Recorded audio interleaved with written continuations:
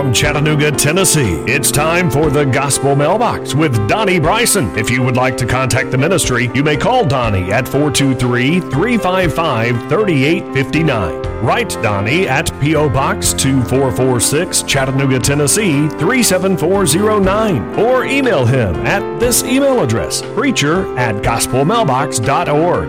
And now for today's lesson, here's Donnie Bryson.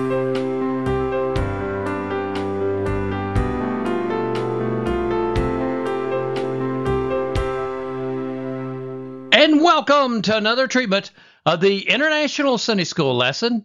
Today's lesson is entitled, David, Anointed as King. And it's taken from 1 Samuel, the 16th chapter, verses 1 through 13. And it's for October the 30th, 2022, fall quarter, lesson number 9. Now, a little background information. Today's story is, of course, about David being anointed as king. And we know that David was not the first king of Israel. Saul was the first king of Israel.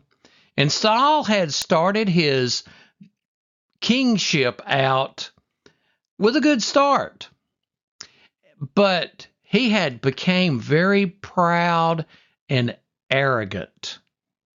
And then he became disobedient to God's command. You remember the story of he was supposed to go and attack these particular people. He was supposed to demolish everything, and he did not do that. He was disobedient to God's command. And Samuel came and rebuked Saul about it. And it's really important when you read the story that you pick up on the fact that Samuel was more concerned about the elders who were there at that confrontation between him and Samuel. He was more concerned that the elders saw Samuel offering sacrifices and interacting positively with Saul than he was concerned about the fact that he had disobeyed God and the kingship was going to be taken away from him.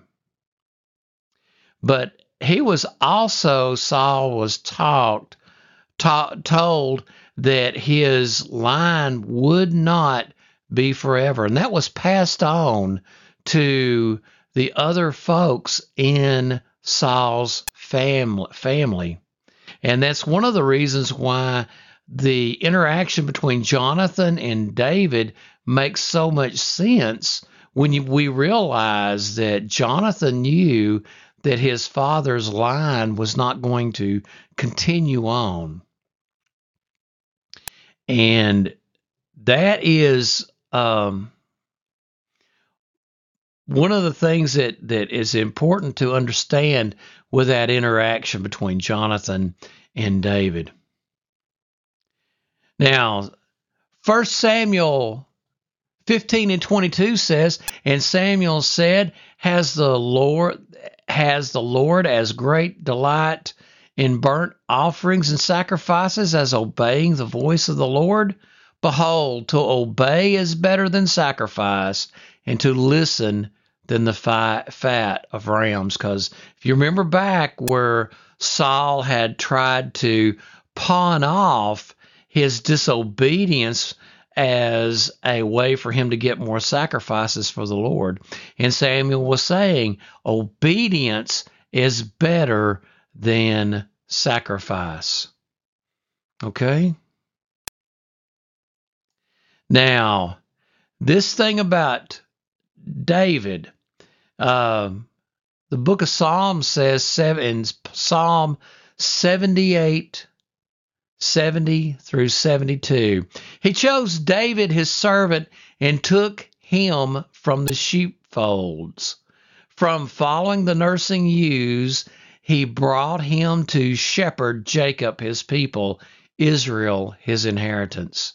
With upright heart, he shepherded them and guided them with his skillful hand.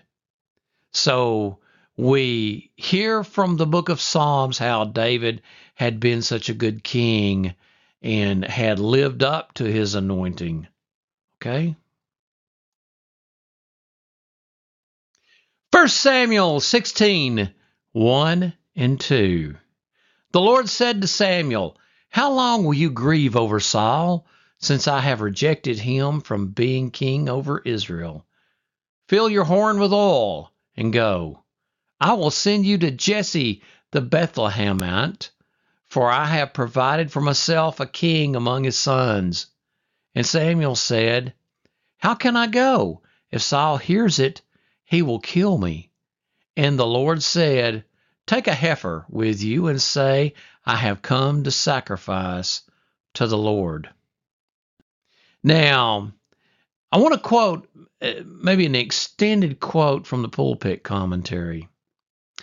The grief of Samuel was prolonged almost to a sinful extent, nor can we wonder at it. We who see Saul's whole career and know how deeply he fell are in danger of discrediting his high qualities. But those were witnesses of his military skill and prowess and saw him and his heroic son raising the nation among its feebleness and thraldom to might and empire must have given him an ungrudging admiration. So, what that's saying there is that as we look from our time period and look back over the time period of Saul, it is easy for us to only think of his insanity and his failings. But the people who lived through his entire reign, they had lived through the fact that him and his son Jonathan had fought vigorously and had raised the people up. They were in thraldom. In other words, they were in slavery. That's what that word means. They were enslaved to the Philistines. And Saul and his son strengthened the children of Israel and had really brought them up out of slavery. And so there was a lot of admiration for Saul. And Samuel was one of those people who had such great admiration for Saul after he'd seen all the positive things that Saul had done. And he was grieving over the fact that Saul had this failing and that he was going to be rejected as the king. And he was grieving over it. And the Lord God rebuked Samuel and said, "Go out and get this thing started. It's time to anoint a new king. It's time for you to know who I've picked for the next king of Israel. It's time to get this thing in motion." And that's what these two verses are talking about. And also, too, it's important for us to realize, see, Saul had already been told, as I had said in the background section, Saul had already been told that he was going to be rejected, and he knew that there was going to be a different king, and it wasn't going to be his children.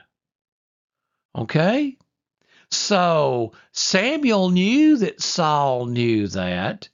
Samuel knew that the personality change from that humble, tall lad who was hiding among the baggage originally had turned into this very arrogant, power-loving individual. And Samuel knew that if Saul knew that he was going to be anointing a new king, the likelihood was that Saul was going to try to execute Samuel. And so he told the Lord that. And the Lord God said, that's okay. Take you a sacrifice and tell everybody you're going off to sacrifice to the Lord, and go ahead and do it. And that will be an excuse for why you're going to this different area. Now, 1 Samuel 16:3, and invite Jesse to the sacrifice, and I will show you what you shall do, and you shall anoint for me him whom I declare to you. Invite Jesse to the sacrifice. Now, this wasn't just a sacrifice of come out to this altar that we're going to build and we're going to sacrifice this, make this sacrifice. This word in the original is zebach, and it means a sacrifice followed by a feast, which all the elders in the town would come to it. It was going to be a very big deal. It was not like a very private interaction between Samuel and God. It was a public festivity. 1 Samuel 16:4 and 5. And Samuel did what the Lord commanded and came to Bethlehem. The elders of the city came to meet him trembling and said, do you come peaceably? And he said, peaceably. I have come to sacrifice to the Lord. Consecrate yourselves and come with me to the sacrifice. And he consecrated Jesse and his sons and invited them to the sacrifice. Now, it may seem a little odd to us that these rulers and the elders of the city were so scared that Samuel came to their city. But let's listen to what the preacher's homiletical says. And this, I'm going to quote it directly. The elders trembled, etc.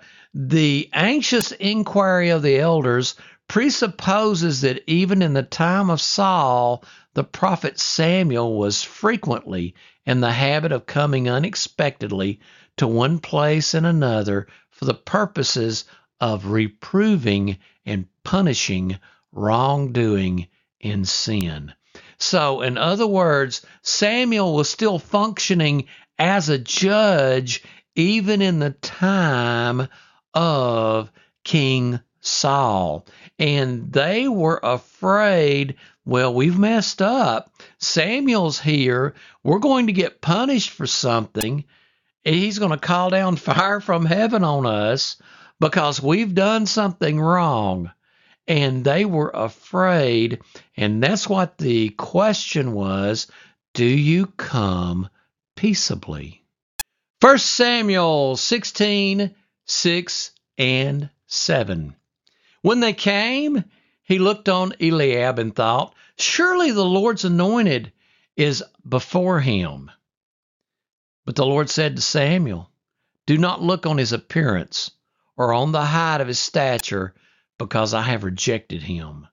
For the Lord sees not as man sees, but man looks on the outward appearance, but the Lord looks on the heart. Now, I want us to really stop and make this one of the more important points in this Sunday school lesson. People look on the outside. People look on how much money someone has, how their prominence in the neighborhood, how pretty they are, how distinguished they look. But God looks on the heart. The book of Proverbs says, In Proverbs 31 and 30, charm is deceitful and beauty is vain, but a woman who fears the Lord is to be praised. 1 Peter 3, 3 and 4. Do not let your adorning be external, the braiding of hair and the putting on of gold jewelry or the clothing you wear. But let your adorning be the hidden person of the heart with the imperishable beauty of a gentle and quiet spirit, which in God's sight is very precious. Be concerned about what's on the inside, because that's what God looks at, is that inward beauty. And I tell you something, when you're going to look for a mate, you remember that. You remember what the book of Proverbs says. You young people, when you go to look for a mate, make sure you're getting a good person. Because I'm telling you something, beauty is fleeting, but goodness makes all the difference. 1 Samuel 16, 8 and 10. Then Jesse called Abinadab and made him pass before Samuel. And he said, neither has the Lord chosen this one. Then Jesse made Shammah pass by, and he said, neither has the Lord chosen this one. And Jesse made 7 of his sons pass before Samuel. And Samuel said to Jesse, the Lord has not chosen these. The Lord has not chosen these. All of David's older brothers passed by. The only one left who hadn't passed by was David. And it's even the one who is not mentioned in the other listing of Jesse's sons. That there's a lot of conjecture that there's one of them who possibly died right after this encounter because he's not mentioned later in the other sections of Scripture. And he was brought before Samuel, but not David, not the one that the Lord had actually selected. 1 Samuel 16 and 11. Then Samuel said to Jesse, are all your sons here? And he said, there remains yet the youngest, but behold, he is keeping the sheep. And Samuel said to Jesse, send and get him, for we will not sit down till he comes here. Now, like I said, even the obscure son was brought before Samuel. David was the only one that wasn't brought before Samuel. 16, 12, and 3. And he sent and brought him in. Now, he was ruddy and beautiful eyes, and had beautiful eyes, and was handsome. And the Lord said, arise, anoint him, for this is he. Then Samuel took the horn of oil and anointed him in the midst of his brothers. And the Spirit of the Lord rushed upon David from that day forward. And Samuel rose up and went to Ramah. So we see a couple of things here that we want to really make note of. First off is that David was brought in and was found working. That is what David was doing. He was performing his job. And when we are found, may we all be found working, not sitting around doing nothing, waiting for something to happen, but actually doing something. Give me oil in my lamp. Keep me burning, burning, burning. Keep me burning till the break of day. We need to be out there doing what we're supposed to be doing. Now, in another section of Scripture, David more or less outlined how his time in the field was being spent. 1 Samuel 17:34 through 37. But David said to Saul, "Your servant used to keep sheep for his father, and when there came a lion or a bear and took a lamb from the flock, I went after him and struck him and delivered it out of his mouth. And if he arose against me, I caught him by his beard and struck him and killed him. Your servant has struck down both lions and bears, and this uncircumcised Philistine shall be like one of them, for he has defied the armies of the living God." And David said, "The Lord who delivered me from the paw of the lion and the paw of the bear will deliver me from the hand of this Philistine." And Saul said to David, "Go, and the Lord be with you." So we see here how David had gotten the experience for all the hard times he's going to be experiencing. Okay? And how that David had already learned to trust in the Lord. And that's the reason why when we are found, don't be found on the stool of do nothing, but be found working for the Lord and learning and growing. Now, I have a couple of concluding thoughts that I want to leave us with, all of us, myself included. First off, as I had said just a few minutes ago, be found working. Don't be found not doing nothing, waiting for something to happen, but be found working. If you can't pastor a church yet, be found teaching a Sunday school class, visiting the sick, okay? Second thing I want us to be reminded of is don't look on the outside when you're evaluating people and that kind of thing. Pray for God's wisdom so you can look on the inside.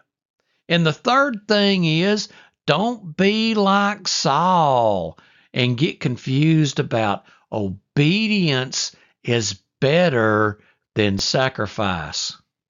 You can throw money in that plate till you're blue in the face, but if you're not obeying God, it's not going to do you any good. Okay? Well, friends, good Lord willing, I'll be back with you next weekend.